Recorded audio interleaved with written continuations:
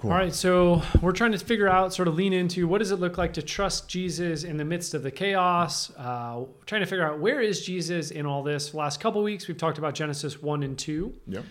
I remember the initial frame you said when we first started was you either started the Gospels or you started Genesis. Sure, yeah. We've gone through Genesis 1 and 2 and a little 3, so now what? Yeah. Totally. Where do you go now? Totally, yeah. Well, the thing is as much as I want to, we can't talk about every single chapter in the scriptures. Yeah. But what I was hoping to do is kind of do kind of a big picture overview of Genesis 3 through 11 and then begin to camp out in the Abraham stories that follow. So why 3 through 11? Totally. Oh, yeah. Well, 3 through 11, basically, Genesis 3 through 11 sets up basically the problem that the rest of Scripture is going to be kind of the solution or the answer to. Okay. And so what I mean by that is that Genesis 3, at least for most of us, is kind of the famous fall story, right? Okay. Adam and Eve, they sin in the garden. But what's kind of another layer to that is actually, as the chapters follow, Genesis 4 through 11, is that basically the fall narrative continues, but it continues in a way that it basically spirals out of control and things get worse and worse and worse as each sort of story progresses until you get to Genesis 11. We'll talk about that in a second here. So you have the fall. Yeah. Then you have Cain and Abel. Murder. And then there's escalating violence. So you have the brothers, Cain murders Abel in Genesis 4, Genesis 5. You get, mostly it's a genealogy, but you get this one moment in there where there's this character Lamech and he boasts about all the violence and all the revenge that he's going to do. Got it. You get to Genesis 6. And Genesis 6 is the intro to the flood story. Okay. And at the beginning of the flood story, there's this verse in Genesis 6. I actually want to read it real quick. Genesis 6 verse 5 says, "And the Lord saw that the wickedness of man was great in the earth, and that every intention of the thoughts of his heart was evil continually." And so later on, the narrative talks about how the Lord's actually grieved in his heart because of the increasing violence. Wow. So things are continuing to spread. They're doing evil continually. Exactly. So it's not just one act in the garden a long time ago, but there's this continuous sort of, saturation or marinating in evil, manifesting in violence and other things. Totally, yeah. And there's this huge sort of spiraling descent that's happening there. Which brings us to what happens right after that. Totally, yeah. So you have the flood story, Genesis 6. Yeah. It's a few chapters. Yeah. And what's interesting is that by the end of the flood narrative, you have this idea where God actually says the exact same thing he said at the beginning of the flood narrative, where he said at the beginning, every intention is evil all the time, and therefore he's going to destroy basically the earth. That's what chapter 6, the beginning. But the very end, in chapter 8, he says in verse 21, "For the intention of man's heart is evil from his youth." That's the exact same copy and paste what he said in chapter 6. But then he says, "I will never again curse the ground because of man." And so what you have here is the very same reason in the beginning why the flood did happen is the very same reason where God now says, "I'm not going to do that again." Wow. And why? Isn't there like a covenant or something? Totally, yeah. So what's happening in there is that humanity's heart hasn't changed. Yeah. There's still evil, there's still sin, there's still brokenness. But what God is demonstrating in the flood narrative, what the flood narrative wants to highlight is God's commitment and faithfulness to his people. Wow. And it's this idea of that language of covenant begins to be introduced in this sort of narrative here. Yeah. It's this kind of binding fidelity, this faithfulness that God has with his people despite their unfaithfulness, despite their kind of rebellion and all that's happening in this. So I remember at the very beginning, we talked about Genesis 1. You talked about Genesis 1 is sort of this idea of God bringing order and beauty out of chaos. Sure. And then we talked about in Genesis 3 how it's like, there is order and beauty, and then it descends into chaos through the fall. And then we watch in 3 through 6 is this further descending. Exactly. God comes in, he makes this promise that he is going to be faithful to humankind. Now, what happens after that? Does everything get bright and rosy? Well, yeah. So this is interesting is that humanity kind of gets a reboot, so to speak, with Noah. So after the flood story. Adam 2.0. Adam 2.0, exactly. Yeah. So he's, on a high place, the ark's on the mountain. Yeah. He comes out and it's like, a brand new, fresh start for Noah. And feeling good. Yeah. Often our children's Bibles, this is like the happy ending of the Noah story. But what's interesting is that it's often never in any children's Bible I've seen is that Noah participates essentially in like the fall again. Explain that. Yeah, so he's in a garden. Yeah. He's with the animals, just like Adam is. But he, just like Adam, partakes of the fruit of the vine. Wait. Which is interesting. I don't remember this. Totally, yeah, so it gets kind of lost in the Yeah. details because, again, Adam and Eve, that's the famous, Yeah. grabbing the fruit. Yeah. Very obvious. They're in a garden, Yeah. fruit, the whole thing. Doesn't say it's an apple. That's from Milton. Milton, Yeah, exactly. there you go. So whatever that fruit was, Yeah. whatever that, maybe a grape. it could have been a monstrous grape. Yeah, Who there knows, you go. right? And nevertheless, Noah, he gets drunk. There's this weird story in the flood narrative, and it's like bizarre. Yeah. But what he's done is he's taken The fruit. created some wine, and has basically abused that. And what that does is that unleashes further relational harm with his own family. You get this kind of weird, again, narrative with Noah has this kind of beef with one of his sons from there. And then the spiral just continues. The chaos continues, exactly. And so as the narrative continues to progress, it's like, well, Noah was given kind of this new Adam, this new humanity chance. He was given the divine blessing, be fruitful and multiply. Yeah. He's in a garden again. He has this fresh start. God's going to partner with him. He's made a covenant with him again. But humanity's heart, like the flood narrative is showing, continually is filled with evil and continually perpetuates the chaos that was unleashed back in Genesis 3. But what happens then is that as that spiraling continues, and if you guys have the notes, you kind of see this on one of the first pages there. It's this chart that shows all of these stories in sequential order, and they kind of go in like this descending staircase. You can kind of see how just the progression of these stories gets worse and worse. It's kind of what I'm trying to show in this chart here. But as you kind of get down to the end of chapter 9 and into chapter 10 of Genesis, you then come to chapter 11. Yeah. And the beginning of chapter 11 is this famous story of humanity all coming together in one place. The kind of the famous, Tower of Babel story. And here's humanity. They're, have this new technology, the brick, it says in Genesis 11. Yeah, it's like the brick, right? It's like now we have the iPhone, but they had the brick. And they're all coming together. And one of the key refrains in the Genesis 11 story is here is humanity wanting to, quote, make a name for themselves. And so it's all of the kind of the selfishness, all of the kind of can-do attitude, all of the wanting to achieve the greatness or whatever the case would have been on their own apart from God. And it's all of humanity coming together in one place at the Tower of Babel. Now, what's also interesting is that the Tower of Babel, that word Babel, is the same word for Babylon that gets used later on in Hebrew. It's in the Hebrew Bible. Same word, right? Yeah. So what you have is as there's this descending progression, this spiraling out of control, all of humanity throughout various points in the narrative is moving further and further away from God until they end up in Babylon, which foreshadows, I think, the story of Israel. Israel is going to end up further and further away from God, and by the end of their history, the end of their narrative in the scriptures, they've ended up in Babylon, right? So you have all of humanity ends up in Babylon. All of Israel, most of Israel will end up in Babylon later on in the Old Testament. And it's at this point where all of humanity has come sort of at this like negative apex, if you will. It's like this negative scene where God begins to then in the next chapter, Genesis 12, begins to pivot and the story begins to shift. Well, in Genesis, the Tower of Babel, they're trying to make a name for themselves, which also feels like an echo back to Genesis 3 with like Eve is sort of based on her own wisdom is making choices. Now they're building a tower up to the heavens as a way to like, hey, we think this is the best way to do it. We're going to make a name for ourselves. So you see this sort of, I don't know, another echo into the descending chaos. Oh, for sure. And then you have this guy named Abraham. And what's interesting and a kind of a detail that gets skipped over is that as Genesis 11 ends, it mentions Abraham and his family as living in this place called Ur of the Chaldeans, which is in Babylon. Yeah. So what's going to happen is, this is very important, is that God's going to call Abraham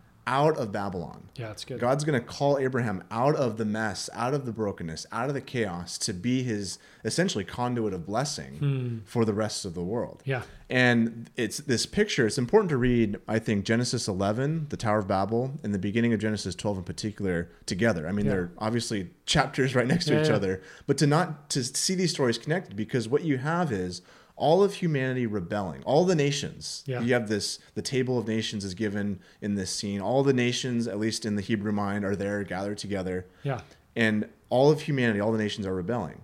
Now, God's response to human brokenness and to human sin is not to like, again, just, beat them down with lightning or whatever. He's going to call one man, one family. And God says repeatedly over and over, and I want to kind of camp out on this a little bit in Genesis 12. It's through you, Abraham. I'm going to bless you so that you can bless the nations. Wow. And in context, the nations have just done the Tower of Babel. Yeah. They've just had this rebellious moment collectively. Yeah. And so Abraham becomes the response. Abraham's family becomes that response to the brokenness and sin that Genesis 3 through 11, in particular 11, is sort of like the culmination of that. So in the same way, you have kind of chaos, the tohu bohu, the wild waste, right? Yeah. And then God brings order and beauty in the same way, right? Abraham is called out of Babel, out of Babylon, the descending chaos, into being a blessing, bringing order and beauty and goodness from God into the world. Yeah, totally. Yeah. And so this is where Abraham, he essentially becomes kind of this new Adam sort of figure, right? He's given a blessing, just like Genesis 1 or Adam was as well. And it's interesting, 5 times over in the first, 5 or 6 verses of Genesis 12, that word blessing appears. And what's also interesting is that if you've been reading Genesis 1 through 11 up to that point, 5 times the word curse has appeared. And it's this kind of narrative way that the author is saying of like, through Abraham, God's going to reverse the curse that Genesis 3 through 11 has brought about. So you have 5 repetitions of the word curse and then 5 repetitions of the word blessing as a way of saying, in the midst of the chaos and the curse of all the things we see around us, God is bringing sort of blessing through this guy, Abraham. It's going to be through Abraham's family. And this is where I think this is important, this idea of it's going to be through Abraham's family. God's blessing and God's healing and God bringing beauty out of all the mess is going to come. And now we know as Christians, this kind of ends up with Jesus, right? I want to fast forward to people of Israel, Jesus, eventually the church. The church, totally. So this is all where the whole storyline connects. Now I want to read this quote because I think it kind of sums up a little bit from Chris Wright about why I just wanted to spend time on 3 through 11. He says this. He's an Old Testament scholar. He says the whole Bible can be portrayed as a very long answer to a very simple question. What can God do about the sin and rebellion of the human race? Well, Genesis 12 through 22, so the Abraham story forward, is God's answer to the problem posed by the bleak narratives of Genesis 3 through 11. And so that's why it's important to have the background of Genesis 3 through 11 kind of floating in your head as you begin the Abraham story. So tell us a little, we've talked a little bit about Abraham is called out of Babylon, right? To be this blessing. But what does that journey look like for him? Totally. Yeah. Right? Like, is it super smooth? Is it easy? Like, maybe tease that out a little bit. Yeah, for sure. So Abraham's called, he's chosen. This is, by the way, where all that sort of language kind of finds its origins from. And it's calling to be a blessing. It's chosen to be a blessing. So it's an outward focus sort of thing. But what's interesting with Abraham is that this journey of faith is kind of the language we often use, is a very, very bumpy journey. And I think this is where it can really relate to us in our day. Yeah, because if you just read Genesis 12, you feel like he's a blessing to the nations. Yes. He's awesome. And it's kind of like, it's like someone gets like a little tweet about like some issue and they're like, oh, awesome. And then you dig in, you're like, whoa, that was really messy. Totally. Oh yeah, totally. And there's this weird, and this is a very small detail that often gets overlooked. God tells Abraham in the beginning of Genesis 12, and the Lord said to Abram, go from your country, your kindred, your father's house, and the land I will show you. So one of the first things God tells Abraham to do as a part of this I'm going to bless you narrative is he says, leave your family, right? And what's interesting is that Abraham actually, this is very much following the details. If you follow the details, Abraham technically doesn't leave all of his family. There's someone that actually comes with him, Lot. And it's interesting is that will Lot cause problems, or will that relationship cause problems later on in the story? I guess we'll see. And we'll see. But hint, hint, the answer is yes. Yeah. And so there's these subtle things like that, and there's much bigger things as well. We can get to some of those as well, where it's this journey of faith for Abraham is very much, there's these moments where he does follow, he does trust, he does, go along with what God says. And then there's these moments where he, like the narrative in Genesis 3 through 11, kind of takes things into his own hands. Yeah. Okay. So both happen. Do you want to tease that out? Totally. Yeah. There's another point I want to make as well is that the writer to the Hebrews, as we're kind of talking about the initial stages of this journey, Hebrews 11 verse 8 says that as when God called Abraham, Abraham, quote, did not know where he was going. And this is where it becomes very much relational for us in our day. When we think about just where we are in the midst of kind of COVID-19 and the coronavirus and all this stuff that's happening, what does it look like to trust God in the midst of the unknown? And Abraham, according to the author to the Hebrews, says like, this is what Abraham was living. Yeah. Having to trust God in the midst of his unknown. Obviously, the circumstances were different. Yeah, and, sure. They probably He's always still called from something into something unknown. Yes. He's trying to figure out what does this look like? How do I do Elsa this? says something about in that. the Frozen movie. Yeah, so like at our house, we're always playing one of the Frozen movies, and there's that song where Elsa is at this kind of key moment in the story is like into the unknown. It's that just was like, a very good rendition. Very good. Yeah. I think Sienna would be proud. But anyway, it's this idea of, as silly as that example is, of like in this moment, looking at the Abraham story and comparing that to our day in the midst of 2020 and what we're living in right now, is that we too, in a variety of different ways, are being called into trusting God in the midst of not necessarily knowing where we're going. We're not guaranteed the next day. We're not guaranteed what's going to happen, a week from now, a month from now. I think of the passage in the book of James where James is like, well, you think today or tomorrow you're going to do this or that, your life is but a vapor. And we're really living in that sort of tension right now. But kind of back to the Abraham story, there's some very profound examples and kind of narratives that follow that I think we can really So he goes into the unknown, but maybe he doesn't nail it. Totally. Every time. Yeah. But faith is him sort of being in that process.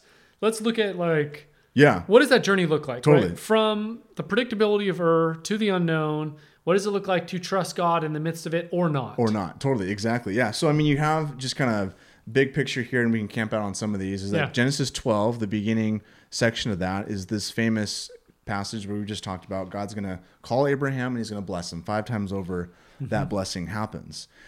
What's so interesting, though, is the very next narrative. So that's actually the first 9 verses is here's God saying, I'm going to bless you. The very next narrative, Abraham, and at this point, her name's Sarai. Her name will be changed to Sarah later on, is they're in Egypt.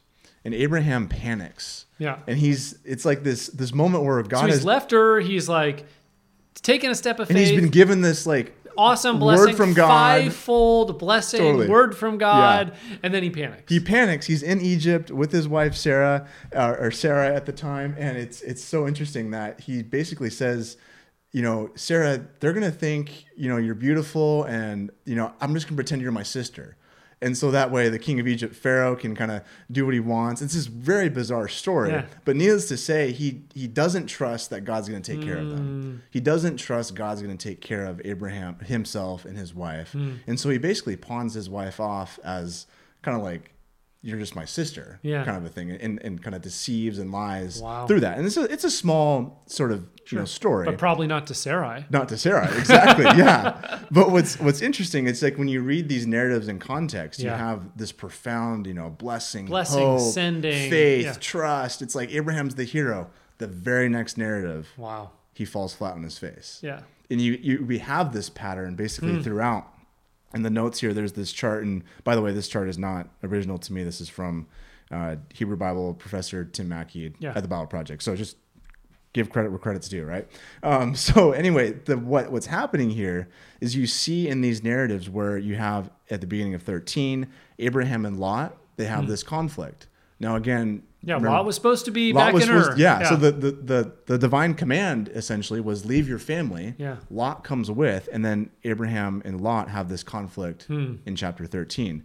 Now the narrative continues to progress, and one of the key moments actually becomes in Genesis 15, where Abraham has this weird sort of like dream vision thing that Abraham does. And it's another moment, just like Genesis 12, where God is going to reiterate the promise. He's going to reiterate his faithfulness. Yeah, the covenant. Right? The covenant, exactly.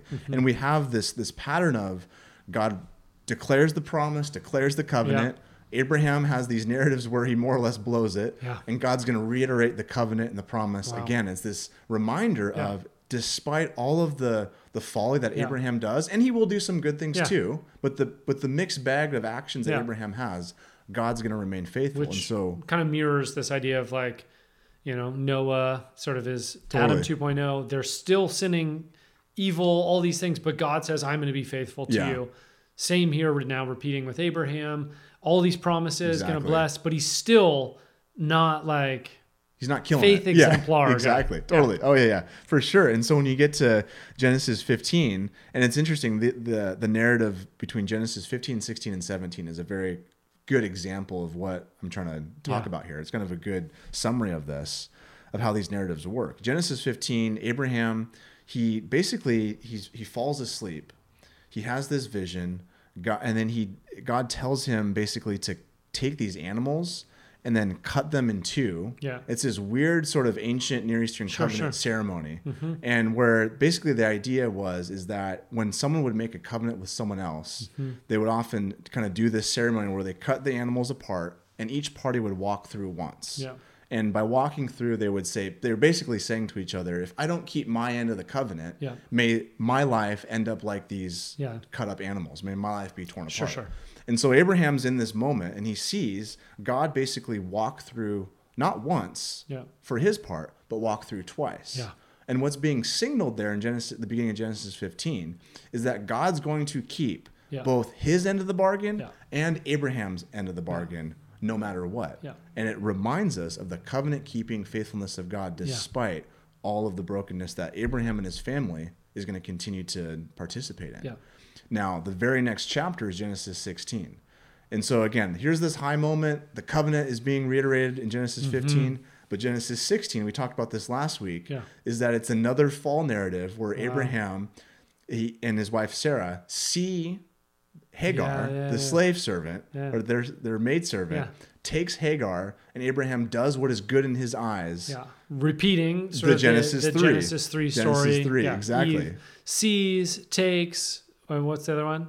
Sees, takes, and then gives. Yeah, exactly. And so that those same verbs are repeated in Genesis 16 for Abraham and Sarah. And then this is another moment, or one of many, where Abraham will take into his own hands and try to do what is good in his own eyes, even though in Genesis 15 and in Genesis 12, God has already promised, no, I'm going to bless you. I'm going to give you a family. So you have this sort of reiteration of God blessing, God promising, Abraham not quite like getting it, or falling on his face and sort of leaning into the grace and mercy of God, and then God promising again, and then Abraham kind of falling on his face again. Totally, exactly. And so you have that from 15 to 16, and then 17 is chapter 17 is another moment where God reiterates the covenant again, just after he failed. Abraham does.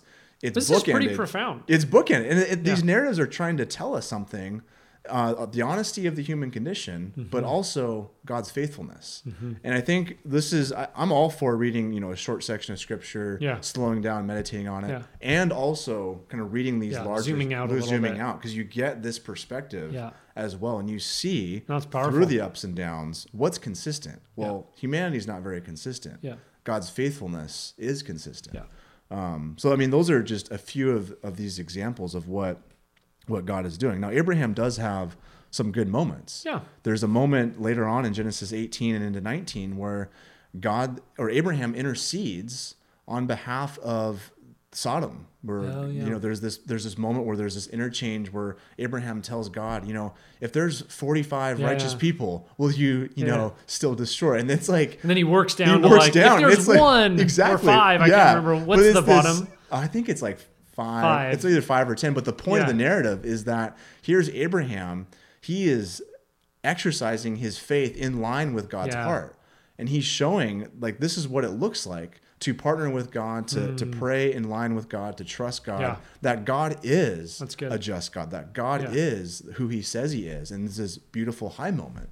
The other famous sort of high moment is Genesis 22, where it's this kind of daunting ask that God, gives Abraham, sacrifice your only son, right? And this is again after years of just waiting, and the Ishmael narrative has already happened and all that, and God asked Abraham to take his son to sacrifice him, and it's a bizarre story, but when you read it in context, Abraham has already been given all of these choices that lead up to Genesis 22 in the Isaac story, and so at this point in the narrative, this is again God having this moment with Abraham of what's going to happen. What kind of covenant partner are you going to be in this moment? And Abraham, he actually passes the test. He exercises great faith here. Yeah. And it's kind of demonstrating that I think Abraham has come a long way in the midst of this journey. In the midst of the ups and downs, his ability to trust has increased in the midst of the chaos of everyday life. Exactly. Yeah. And it's this profound, I think, beautiful moment to, it's one of the final sort of larger narratives of the Abraham story. Yeah. And it kind of paints this, I don't know, this stamp, if that's the right language or not. Yeah. But it kind of shows like there has been progress in Abraham's life. It's been an up and down journey, but there has been progress. And there's this beautiful line at the end of the Genesis 22 sacrificing Isaac's story where Abraham says to Isaac, no, the Lord will provide. Or Isaac asks his father previously, where's the sacrifice? Where's the lamb going to be? And Abraham exercises this great moment of trust and says, you know what? God's going to provide.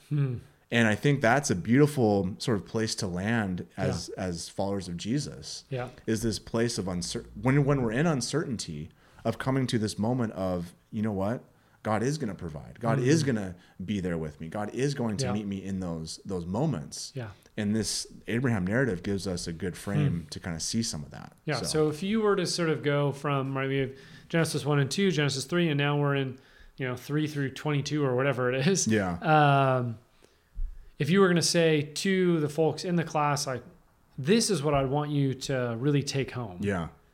Like, these are the two questions I want you to wrestle with. This is how I want you to lead in. Like, where do you hit the ground? Yeah, totally. I think let me just start with kind of one big takeaway from all the Abraham narratives and then some questions to maybe think about. I think first, just to understand when you're reading and we're seeing the Abraham narrative, it's an invitation to not just see these as stories that happened in the distant past, but to see these stories as mirrors to look at our own lives. Okay. In the midst of our unknown, in the midst of our uncertainty, seeing Abraham as someone who, yes, trusts and yes, doesn't trust at certain points. And to see that this is an invitation for us to have a deeper trust in what is consistent, God's faithfulness, God's continually always being with us, his presence with us.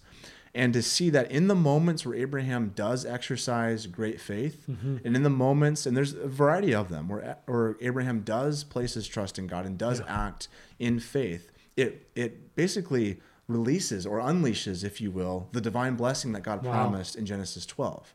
But when the reverse happens, and when Abraham doesn't trust, and when Abraham doesn't sort of follow what God has asked him to do or exercise great faith, there's this moment where, you know what? The curses and the brokenness that gets unleashed into the world. Yeah.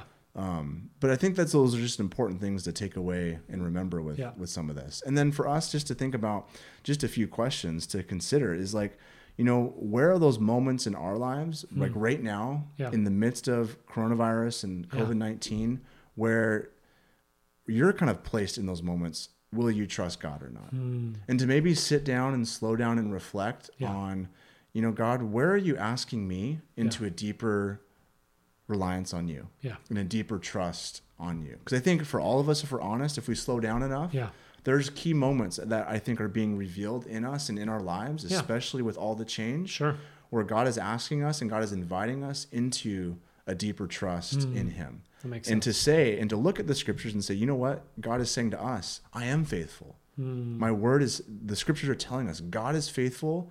Our human choices are all over the place. And so there's the choice before us. In those moments, in those areas of our lives, as we slow down, where are those moments? And what does it look like for you in 2019 or 2020 in the midst of COVID-19 to trust in God? Yeah. So we're all kind of called into the unknown. Just as Abraham was, and we're called to trust in the faithful God as we go about daily life. Yeah, it's awesome. Sure. Yeah. Look forward to talking about it more. Yeah, it's going to be good. Cool. Thanks, man. Sweet.